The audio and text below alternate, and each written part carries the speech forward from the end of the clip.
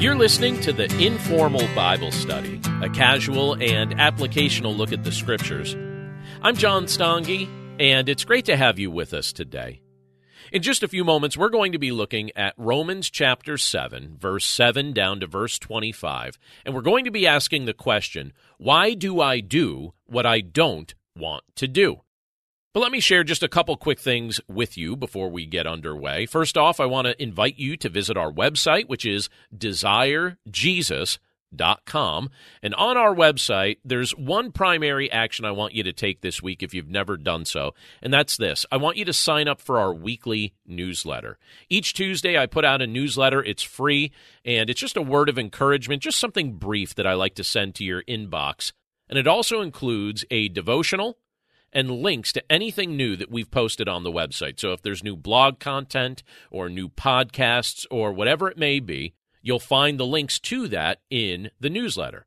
And I usually send that out on Tuesday afternoon, so if you're not on our email list, be sure to sign up for that, because several times during the year, there's also some free books that I like to send out to those on our email list as well.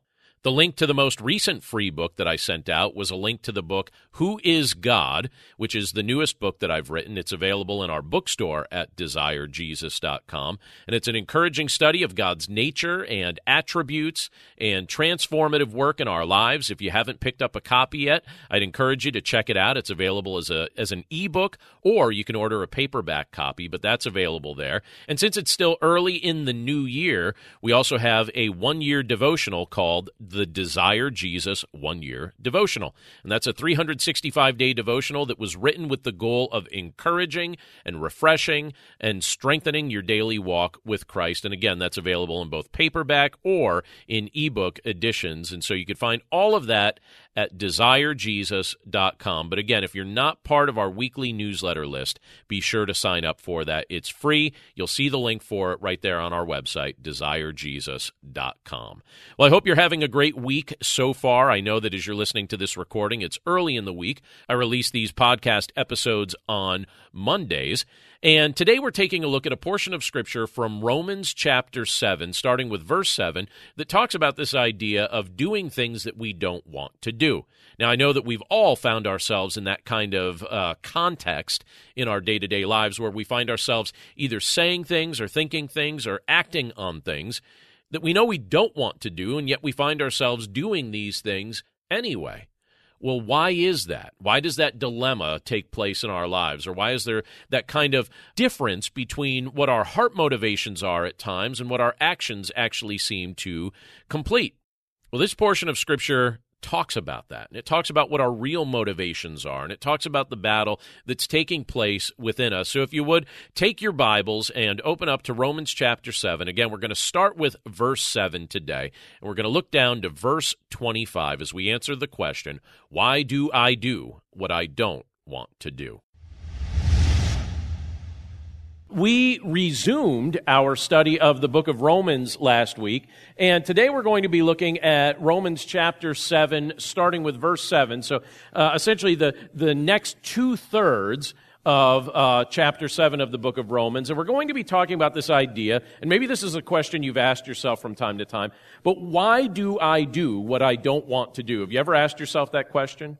Why do I do what I don't want to do? It seems so illogical. Well, when we look at this portion of Scripture today, it gives us the root reasons why that often ends up being the case. So if you would, take your Bibles and turn with me to Romans chapter 7, and we'll start with verse 7, and I'm going to read right down to verse 25. Romans 7, starting with verse 7, this is what it states. What then shall we say? That the law is sin? By no means. Yet, if it had not been for the law, I would not have known sin, for I would not have known what it is to covet if the law had not said, you shall not covet. But sin, seizing an opportunity through the commandment, produced in me all kinds of covetousness. For apart from the law, sin lies dead. I was once alive apart from the law, but when the commandment came, sin came alive, and I died. The very commandment that promised life proved to be death to me. For sin, seizing an opportunity through the commandment, deceived me, and through it killed me. So the law is holy, and the commandment is holy and righteous and good. Did that which is good then bring death to me? By no means. It was sin producing death in me through what is good, in order that sin might be shown to be sin, and through the commandment might become sinful beyond measure. For we know that the law is spiritual, but I am of the flesh, sold under sin. For I do not understand my own actions. For I do not do what I want, but I do the very thing I hate. Now, if I do what I do not want, I agree with the law that it is good. So now it is no longer I who do it, but sin that dwells within me. For I know that nothing good dwells in me, that is, in my flesh. For I have the desire to do what is right, but not the ability to carry it out. For I do not do the good I want, but the evil I do not want is what I keep on doing. Now, if I do what I do not want, it is no longer I who do it, but sin that dwells within me. So I find it to be a law that when I want to do right, evil lies close at hand.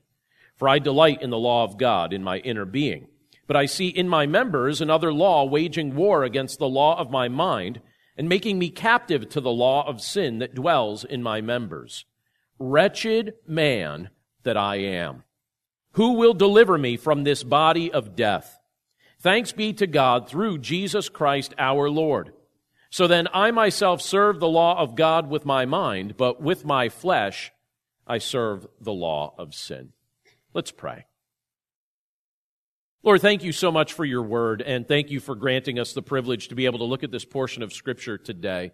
And Lord, as we look at this portion of your word, we can see a lot of things here that really resonate with us, because this is the type of dichotomy or the kind of battle that takes place in our minds as we wrestle with the nature of sin and the presence of sin in our lives. And we find ourselves asking ourselves the question, why do I do what I don't want to do? And Lord, that's the concept that's addressed in this portion of your word. And so we pray that we would understand more about what's going on behind the scenes as we look at a portion of Scripture like this. And as you give us insight into what's going on behind the scenes, we pray that we'd also be convinced that your Son, Jesus Christ, is the remedy. And so we commit this time to you, Lord, and we're grateful for the privilege to be able to look at your word together today. And we pray this all in Jesus' name. Amen. So a few years ago, I received a call from a friend. And it was a call I had been waiting for, but it was a very sad call to receive nonetheless. In the weeks prior to him calling me, he had been caught in an affair. And that information was all just starting to come to light. And so, as you could probably imagine, there was a lot of fallout related to that affair. A lot of fallout that came from that kind of decision that he had made. His wife was devastated. His children were furious. His reputation was damaged. And there was a moral clause in his contract that meant he would now lose his job, lose his income, and lose his house. So life was obviously going to look quite different for him. And when the phone call finally came, and we were able to talk to each other, he said something to me that I am 100% certain, as long as my mind works, that I will never forget. He spoke 4 words, and he said these words with such grief and such pain in his voice that at times when I think back to that conversation and I replay those words in my mind, I could find tears kind of welling up in my eyes because there was so much emotion behind what he was saying. And as I replay it in my mind, I can still hear the inflection in his voice. But in the midst of the smoking rubble and everything that was taking place all around him, he said this to me, 4 words. He said, "What have I done?" That was his question. What have I done? He was devastated. He was filled with regret. Now, thankfully, in the years since these events occurred, there's been repentance on his part and reconciliation with his family. And so I'm grateful to see the Lord reconciling what had been damaged and restoring what had been damaged. But when I tell you just the bare details about that man's experience, maybe your experience in life isn't exactly along the same lines as what this man decided to do or the direction that he went in with his life. But I wonder, can we identify with this man's experience on some level? And what I mean by that is this. Have you ever made a regretful decision or tried to live your life outside of the will of God only to look back at what you had decided with great confusion over what you could have possibly been thinking in that moment when you made those choices? Have you ever had an occurrence or an experience like that during the course of your life where you look back and you're like, what was I thinking? Why did that make sense to me in that moment? You know, why was this not something that was clearer to me in the moment like it's clear to me now? I think we all probably have experiences like that. I think that we could all probably point to something in our life that we could look back and say, I feel like I wasn't in my right mind when I made those decisions. I don't know why I did that or why I said that or why that occurred, but it occurred and now there's regret. Even though we know Christ, we can still very easily make poor decisions, particularly if we're treating the tempting influence of sin way too casually. Or if we actually think, and I've met people like this that seem to think that they're at a season of their life where they are beyond being tempted. And I think to myself, really? I actually think that the devil loves when people think that, because all you've done is you've put your guard down. You've made yourself think, you know, I guess I'm just the one person on earth that isn't susceptible to sin. I think that's a big mistake. And a lot of times we can find ourselves in a spot where if we're treating the presence of sin too casually, it's like we're setting ourselves up for a big fall. But why do we do what we don't want to do? Now, I just read this portion of Scripture from Romans chapter 7, and we'll revisit those sections a piece at a time as we look at this, but I want to suggest several things that are really just referenced here in Romans chapter 7, starting with verse 7, that tell us why we do what we don't want to do. And one of the first things is this: sin deceives us. Look again at what it says in verse 7, and I'll read a few of the verses following that. But it says, "What then shall we say? That the law is sin? By no means. Yet if it had not been for the law, I would not have known sin, for I would not have known what it is to covet if the law had not said, 'You shall not covet.' But sin, seizing an opportunity through the commandment, produced in me all kinds of covetousness. For apart from the law, sin lies dead." And then Paul says in verse 9, "I was once alive apart from the law, but when the commandment came, sin came alive and I died. The very commandment that promised life proved to be death to me. For sin, seizing an opportunity through the commandment, deceived me, and through it killed me. So the law is holy, and the commandment is holy and righteous and good." Let's pause there for just a second. So we've been going through the book of Romans for several months. We took a little bit of a pause for several weeks, but we've resumed here looking at this book. And when you go through the book of Romans is a very theologically rich book. There's a lot of details in the book of Romans, and certainly many details that we won't have time during the course of our study here on Sunday mornings to look at. I think if we looked at every single detail, theologically speaking, of what's contained in this book, it would honestly take us several years to be able to go through it. So I certainly hope you'll follow up on some of these things in your own time. But one of the things that you could see as a theme that the Apostle Paul brings up is the role of the Old Testament law. Now, we saw that last week when we started looking at Romans chapter 7. We've seen that elsewhere as we've been looking throughout the course of this book. But as he did in previous chapters, you have Paul here continue to speak about our relationship to the Mosaic law. The Mosaic law, by the way, which was revealed in the first 5 books of the Old Testament. And in those scriptures, we learn many important things. We learn that God created us without sin, and that God created us free to live in a perfect relationship with Him. And things were well, and things were good, and things looked like He wanted them to be. In fact, He declared things very good. And that all changed when Adam rebelled against God. And from that moment, sin entered the human race. And the law, when you look at the law that the Lord revealed to Moses, it reveals the fact that God is holy, and God is just, and we are sinful. So it talks about God's holiness, and it talks about man's sin, and it shows the difference between these two things. And it specifies what actions of our hands or intentions of our hearts are sinful. The law itself is not sinful. But what does the law do? It reveals my sin to me. It reveals your sin to you. And God designed it to do that. And so Paul uses himself as an example of how the law reveals sin. He speaks of the sin of coveting, right? That's the example that he uses in the verses I just reread a moment ago. He speaks of the sin of coveting, and he says this. He says, "For I would not have known what it is to covet if the law had not said, 'You shall not covet.'" Now, apparently, this was an area of sin that Paul admittedly wrestled with, and he also admitted that when he read the Scriptures, particularly the Scriptures that are telling him, "Paul, don't covet," he said he felt provoked to rebel against that instruction. I won't tell on my children as I say this, but this occurred to me. I remember some time ago one of my kids saying to me, I said, "Why did you do that?" And they admitted to me that the reason that they did something was because I had told them not to do that thing. I was like, "Wait, you specifically did it because I told you?" And it's like, "Yes, you're always telling us not to do stuff." So I was like, I want to do that. You tell me not to do it, I'm going to do it. And, part of me was like, yeah, I get that, right? And do you think the Apostle Paul, when you read these verses, would be like, yeah, I guess I kind of get that? Because what does he say? The Lord says, "Hey, Paul, don't covet." And what does Paul say goes on within him? Don't covet? Please, you haven't seen coveting until you see the kind of coveting I can do, right? It's like the commandment provokes us.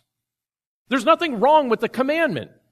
And yet when we hear the commandment, we're like, wonder why he says don't do that. I guess I'll find out the hard way. I think I should find out the hard way. Let me just make my life miserable, and then I'll be like, oh yeah, I shouldn't covet, right? And that's the example Paul uses here. Admittedly, this was probably an area that he was wrestling with, and he felt provoked when he would hear that instruction.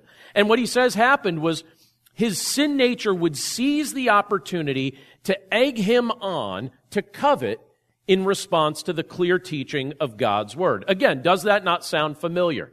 Can we relate to that? I can relate to that. When I look at that, I'm like, yeah, I can relate. And I bet you we all can if we're honest, right? What does Scripture tell us about the activity of Satan? Think for just a moment about what Scripture tells us Satan is up to, what he does, and what he's actively seeking to do in the lives of those who call on the name of Christ.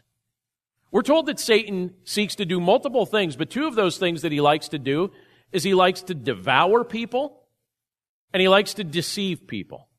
He likes to devour and deceive. He's happy to ruin your life. He's happy to try and ruin my life. He's happy to try and ruin the lives of anyone that walks the face of this earth. He devours, he deceives. And since mankind joined him in his rebellion, we struggle with some things. We struggle with internal and external factors that influence us to sin. Scripture tells us that the world, and, so that's all the things going on around us, and then all the things going on within us, so the world and our own sin nature and the devil all tempt us to go in the opposite direction that the Holy Spirit is seeking to lead us. In fact, one of the very helpful portion of Scripture that illustrates this is from James 1. So let me read that to us. In James 1, verse 13 down to verse 15, it says, "Let no one say when he is tempted, 'I am being tempted by God.'" Now let me pause there for a second. We blame God for everything, don't we? We blame Him for everything, right? Whenever something goes wrong in our lives, we blame Him for stuff that He has no fault in. And so you have James here saying, when you're tempted, don't say, "I'm being tempted by God," for God cannot be tempted with evil, and He Himself tempts no one. And then in verse 14 of James 1, it says, "But each person is tempted when he is lured and enticed by his own desire. Then desire, when it has conceived, gives birth to sin, and sin, when it is fully grown, brings forth death." So that's what James reveals in that portion of Scripture, an extremely practical book in Scripture revealing to us things about ourselves and things about the way we relate to God. Now, the law of God is holy. There's nothing wrong with the law of God. But sin is a deceitful liar. And so one of the reasons we do what we don't want to do is because we're deceived by the false promises of sin. I have been deceived by the false promises of sin in my life. You have been deceived by the false promises of sin in your life. Because what sin does is it likes to paint a very pretty picture. And it shows us what things are going to be like if you just give in to whatever area of temptation you're struggling with at any given moment. But it conveniently leaves out the long-term consequences of what's going to come for giving into that sin or into that temptation when we compromise our convictions. And when we say yes to things that we shouldn't be saying yes to, and when we start saying no to the leading of the Holy Spirit. So sin makes all these false promises that have to do with short-term benefits, but it always seems to leave out the long-term consequences that come from giving into it. And what the deceitfulness of sin likes to do is it likes to relegate the Lord to an afterthought in our minds, so that the Lord's not on the forefront of our minds, that He's kind of relegated back to a compartment somewhere in the back of our minds, or we try not to think about Him at all in any given moment like that. And the deceitfulness of sin influences us to forget that there will be a day when our lives are laid bare before God, and we will give an account to Him for how we used the time that He blessed us with and how we used the life that He blessed us with. We will give an account before Him, but admittedly, in the midst of our moments of weakness or temptation, that's the furthest thing from our mind. We don't want to think about that. We just want to give in to whatever momentary pleasure seems appealing in a given moment. And isn't it interesting how we can know these things factually? And we could dwell on these things from a factual perspective, and yet still find a way to violate our conscience and still find a way to ignore the voice of the Holy Spirit when He speaks to us. And I think, particularly if you're someone who professes to love Jesus Christ, I think that this is a confusing dilemma for us. It's confusing, isn't it? Doesn't it seem perplexing? Because in one moment you feel strong in your faith, and Christ feels like He's at the forefront of your mind and the forefront of your life. And then in another moment you're like, I'm just going to go in this direction for a little while and see where it takes me. And then you deal with the regret and you're like, why did I do that? What was I thinking? Sin deceives us. And I think it's confusing. And I think in the midst of that, we could struggle to understand our own actions. And in fact, that's what the Apostle Paul says next as we look at this next section here. One of the reasons why we do what we don't want to do is that we don't understand our own actions. Look at what he says in verse 13. Let me read verse 13 and some of the verses following that. But he says this, and by the way, notice, even as he's verbalizing these things, kind of the back and forth that's going on in his mind. Like even in the way these things are phrased, it's phrased this way on purpose as the Holy Spirit inspired him to pen these things down. But I think that even in the phrasing, you can see that there's this dilemma that the Apostle Paul's wrestling with, and it illustrates the dilemma that we wrestle with as well. We don't understand our own actions. Verse 13, he says, did that which is good then bring death to me? So he's referring to the law. He's saying, did the law bring death to me? He says, by no means. It was sin producing death in me through what is good, in order that sin might be shown to be sin, and through the commandment might become sinful beyond measure. For we know that the law is spiritual, but I am of the flesh, sold under sin. For I do not understand my own actions. Let me repeat that, verse 15. For I do not understand my own actions. For I do not do what I want, but I do the very thing I hate. Now, if I do what I do not want, I agree with the law that it is good. So now it is no longer I who do it, but sin that dwells within me. For I know that nothing good dwells in me, that is, in my flesh. For I have the desire to do what is right, but not the ability to carry it out. For I do not do the good I want, but the evil I do not want is what I keep on doing. Now if I do what I do not want, it is no longer I who do it, but sin that dwells within me. I think that's a fascinating paragraph from Scripture. And I think you almost have to read it slower than I just read it to fully appreciate what the Apostle Paul is saying. And you almost have to take it like a sentence at a time, get the thought in your head, and then you move on to the next sentence. But I think it could be a challenging thing. He's encouraging introspection here by using himself as an example. But I think it could be a challenging thing for us to come to an accurate understanding of ourselves. I think that part of our spiritual maturity and part of our social maturity It involves developing a deeper understanding, a deeper knowledge of our motives, our self-protective strategies, and all that contributes to the actions that we choose to carry out. But even as we grow in these areas, we still puzzle ourselves. I've often asked myself, why on earth did you do that? Or why on earth did you say that? And sometimes I don't have a good answer. It's funny in this, so often I'll find myself using my wife as my filter. It's like, should I say that? Should I not say that? It's like, should I have phrased that differently? And she gives me good counsel in that area. Because a lot of times, sometimes it'll be something we do. Sometimes it'll be something that we say. And then afterward, we'll go back and we'll say, why did I do that? And a lot of times we don't feel like we have a good answer.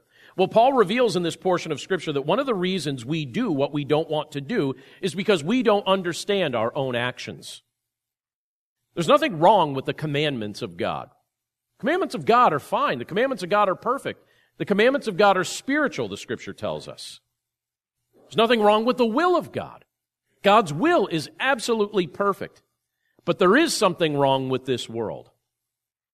This world and all who live in it experience the effects of being under a curse. That's what we experience in this world. We experience the effects of being under a curse. Sin is rampant here. And even after we come to know Christ, we're still involved in a daily battle against sin's influence in our lives. Look at what it tells us in Genesis chapter 3. In Genesis 3, verse 17, it says, "Cursed is the ground because of you. In pain you shall eat of it all the days of your life." And so this is after Adam and Eve rebelled against the Lord. And this earth was cursed. This earth remains under a curse even now. And in Romans chapter 8, it speaks of the day when that curse is lifted, but it tells us that in the meantime, it says that the creation itself will be set free from its bondage to corruption and obtain the freedom of the glory of the children of God. So right now, what state is this creation in? It's in a bondage to corruption. It's under a curse. That's what's going on around us. That impacts what's going on within us. And so even though we become a new creation through faith in Jesus Christ, sin is still present all around us. Sin is still present within us. And it likes to operate like a cruel master. And it doesn't give up control over our lives or its influence over us very easily. It doesn't want to give that sort of thing up over me or over you or over any of us. But there's a tension in our lives that wasn't there before we came to know Christ. Once we came to know Christ, a tension was built. And it's a healthy tension, and it's a tension between our old nature and our new nature. The old nature we were born with and the new nature we were reborn with. And these two things are doing battle within us. And you and I find ourselves in a spot sometimes that it's so confusing because in one given moment, you'll be living in the new nature. And you'll be glorifying Christ with your mind and with your life and with your actions and with your words. And then in another moment, you'll find yourself gravitating toward the old nature, where the Lord is just an afterthought in your mind. And that's the tension that's taking place right now. Our old nature is egging us on to ignore God's voice. Our old nature is egging us on to rebel against God. But our new nature, directed by the Holy Spirit, desires to live in the light of Christ. So it's a bit of a dilemma. Do you experience that same dilemma? As Paul's talking about this here in this portion of Scripture, you've experienced this, right? Isn't this the struggle that we experience this daily, if we're really honest. Some days worse than others, but this is something we're battling with on a daily basis. And again, like I said a few moments ago, even the way these phrases are written here into Scripture, even the way these verses are written down, I think that they intentionally are written this way to illustrate this baffling confusion that we wrestle with in our minds. Because it seems like Paul's going back and forth, and he's like, the things I want to do, I don't do, and I don't do the things that I want to do. And he keeps like going back and forth, and we're like, wait a second, what did he say? What, how many times did he say the word do here? And I'm like, going back and forth, looking at it, and I chuckle every time I read this portion of Scripture, not because it's a light subject, but because you could tell that Paul was wrestling with these things, even as the Holy Spirit penned, or inspired him to pen these things down. It's a back and forth way that he speaks here, illustrating both sides of this. Look at verse 15 again. He says, "For I do not understand my own actions. For I do not do what I want, but I do the very thing I hate. And then when you jump down to the second part of verse 18, he says, For I have the desire to do what is right, but not the ability to carry it out. For I do not do the good I want, but the evil I do not want is what I keep on doing. Just a fascinating way to phrase all of this. But again, our own sin, what does it do? It puzzles us. Because as we stand now, we're not finished becoming what God has ordained us to become. You're in process, and I'm in process, as the Lord is accomplishing a work in our lives. The moment we trusted in Jesus Christ, Scripture tells us that we were declared righteous by God. We were justified in the eyes of God. And now from there, we're going through this gradual process, this gradual experience of being sanctified, where we're growing in holiness, where you and I, we're making progress. None of us is perfect yet. We're making progress. We're growing spiritually mature. We're growing in holiness. It's a sanctifying process that the Lord is bringing each of us through as we trust in Him. And during this process, sin loves to still creep in, and it likes to pervert what God is attempting to orchestrate. Now, the day is coming when you and I are going to be glorified in God's presence, and we're going to be made perfect, and we'll be given a brand new body, and we will no longer struggle with sin, nor will our old nature be present.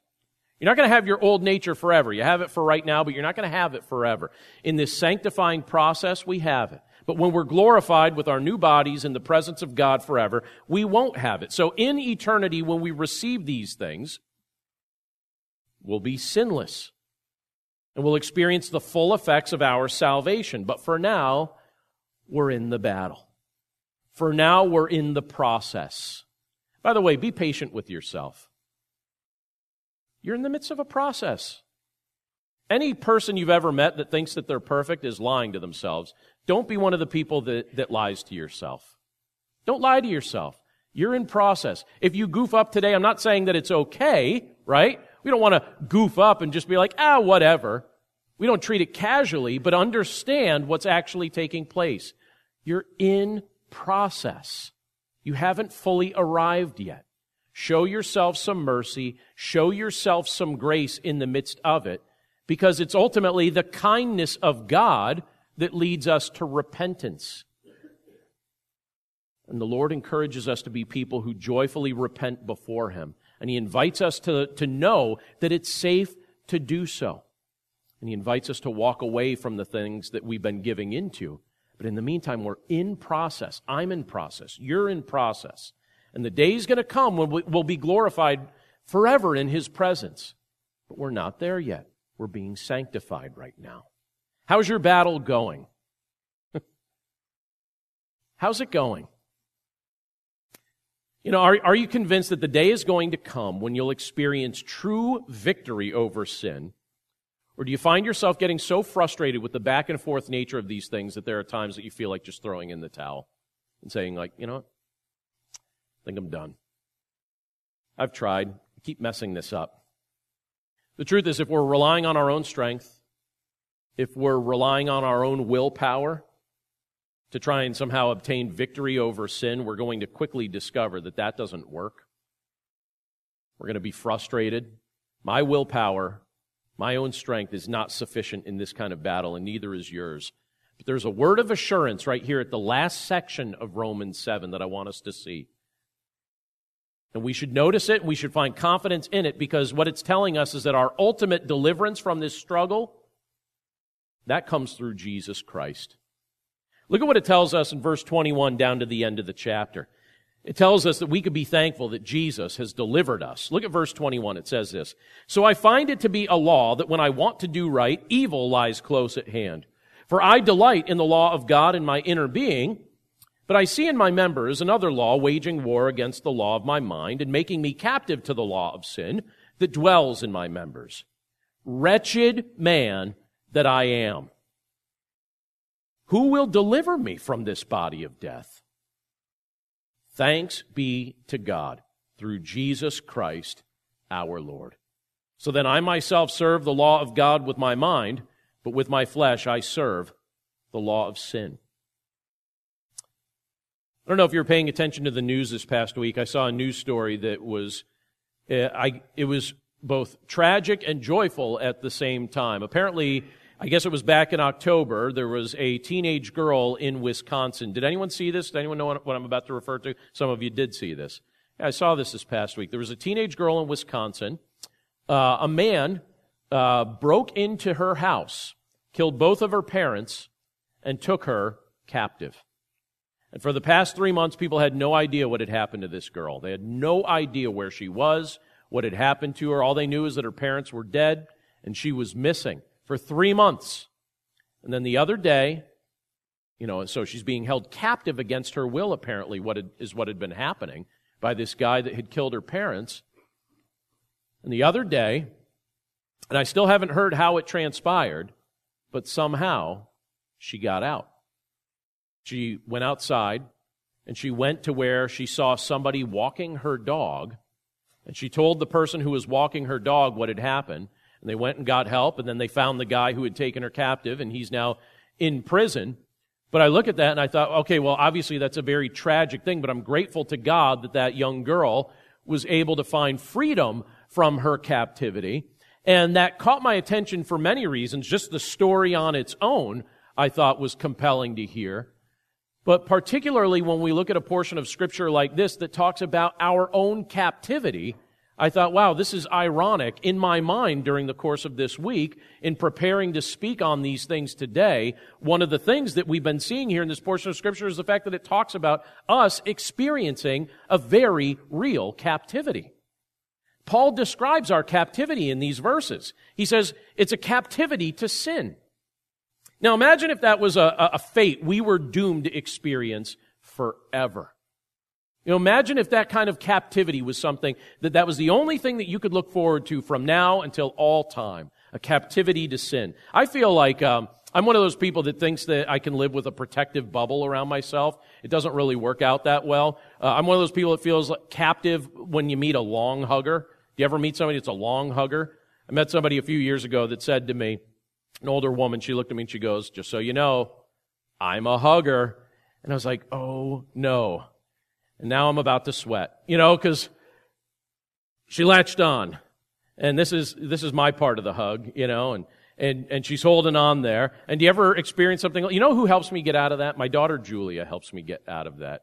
When she was born, she said, Dad, she didn't say this in words, just with the look in her eyes, but she said, Dad, I know that you try and live your life with a protective bubble, but that's not really going to work for us. And so Julia is the long hugger that lives in my home now. But when you look at that, particularly if you feel like even a hint claustrophobic, you're like, give me my space, give me freedom. Do you ever wear a shirt that's like, can anyone not wear turtlenecks because you feel like you're just going to die in one of those things because they're going to choke you, right? Several of you, right? We don't like being, compressed or held in or whatever it may be. And I can't imagine if the only thing that we could look forward to was captivity. It's just being held captive. Right? If that was the outlook for the future that was all we could experience, that would be tragic. And thankfully, Christ has intervened. And that's what Paul's talking about here and praising God for. Christ is the solution to our wretched condition. Who delivers us from this body of death? Who's the one that delivers us from this captivity to sin? Well, we're delivered by God through Jesus Christ, our Lord. That's what Paul's saying here in this portion of Scripture. We still battle with sin, but we don't need to remain its captive forever. You're battling with it, and I'm battling with it, but we don't need to remain its captive forever. I want to finish with something that I think is easy to remember, that I hope will be helpful to you. It comes from an article that was written several years ago, almost 3 years ago. But in 2016, there was an article written, 4 Steps to Killing Nagging Sins. It's a compelling title, I think. 4 Steps to Kill Nagging Sins. It was written by a man named Gavin Ortland.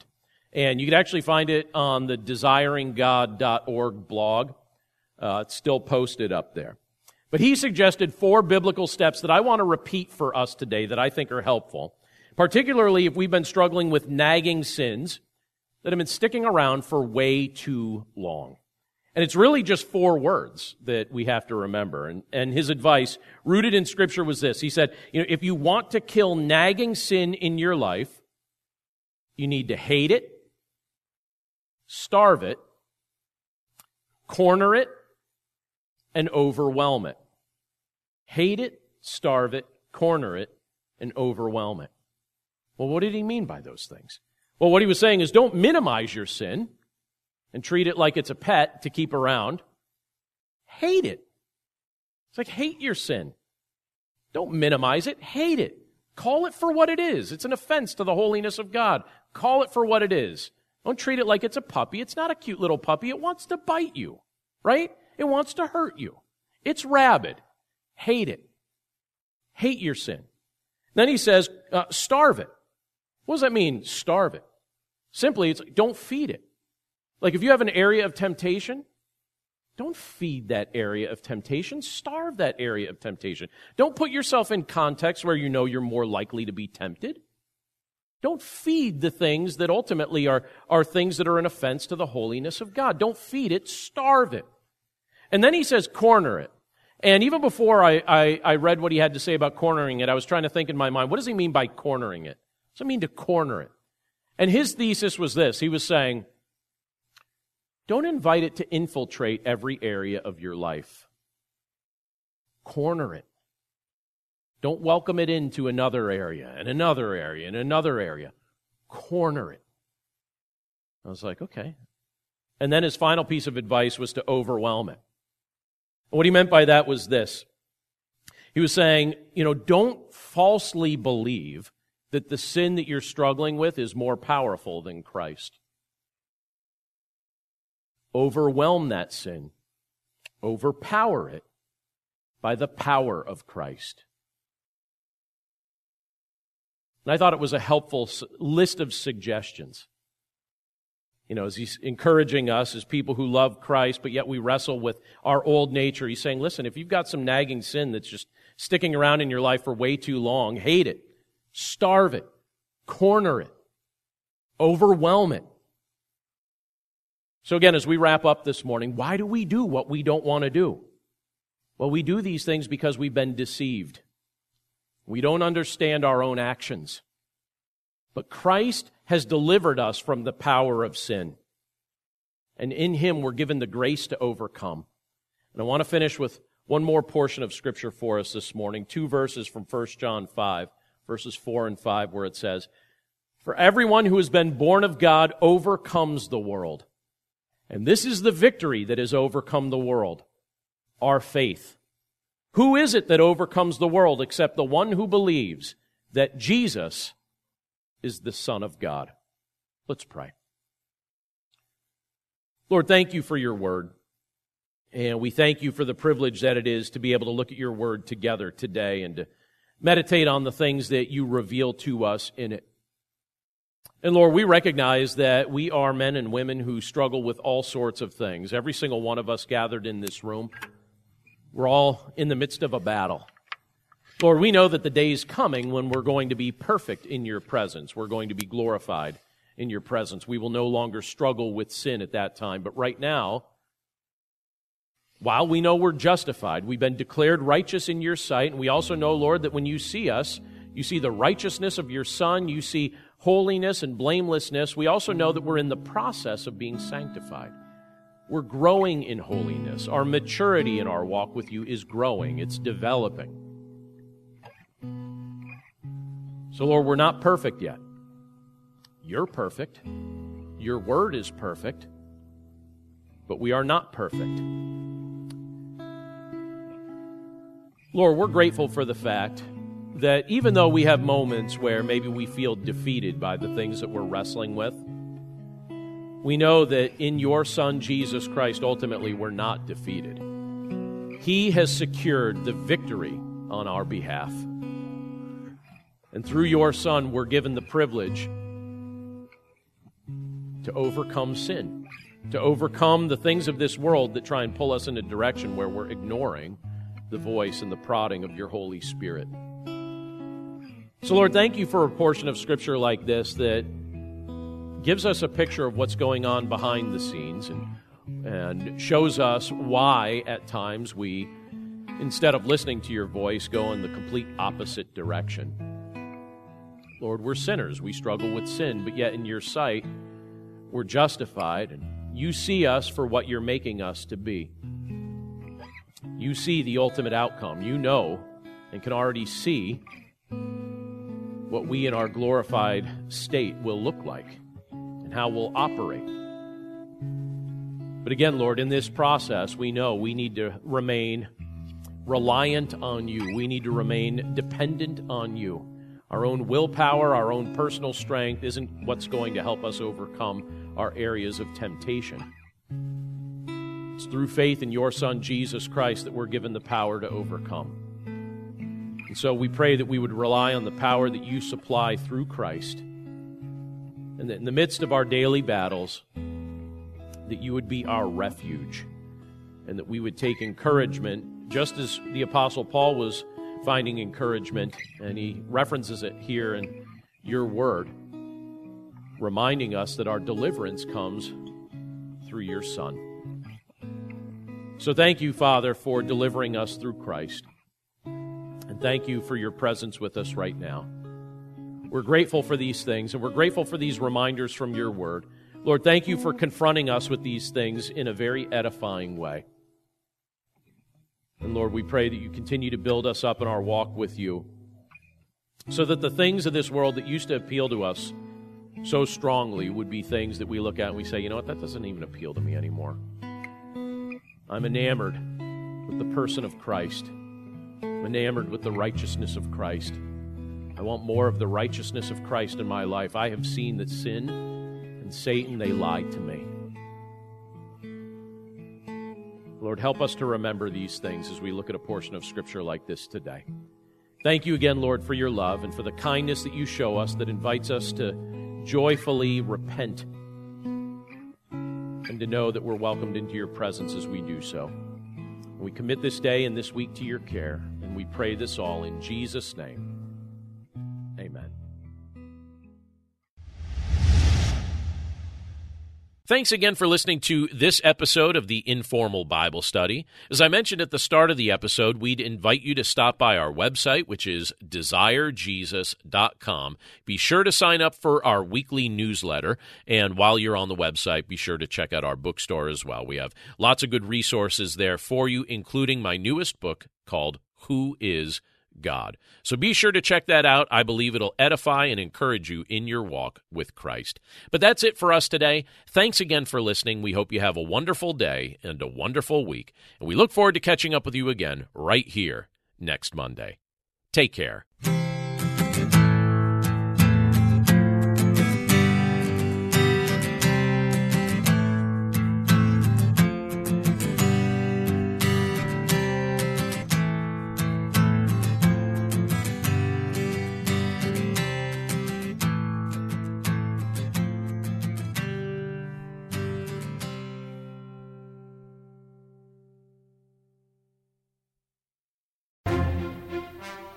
Once in a generation, a podcast comes along with the power and eloquence to inspire us all. This show will entertain you while you wait for that one. Join two best friends, author and former history teacher John Driver and comedian Johnny W. for hilarious and authentic conversations about life, history, culture, faith, and everything in between. You can listen to Talk About That wherever you find your podcasts or at lifeaudio.com.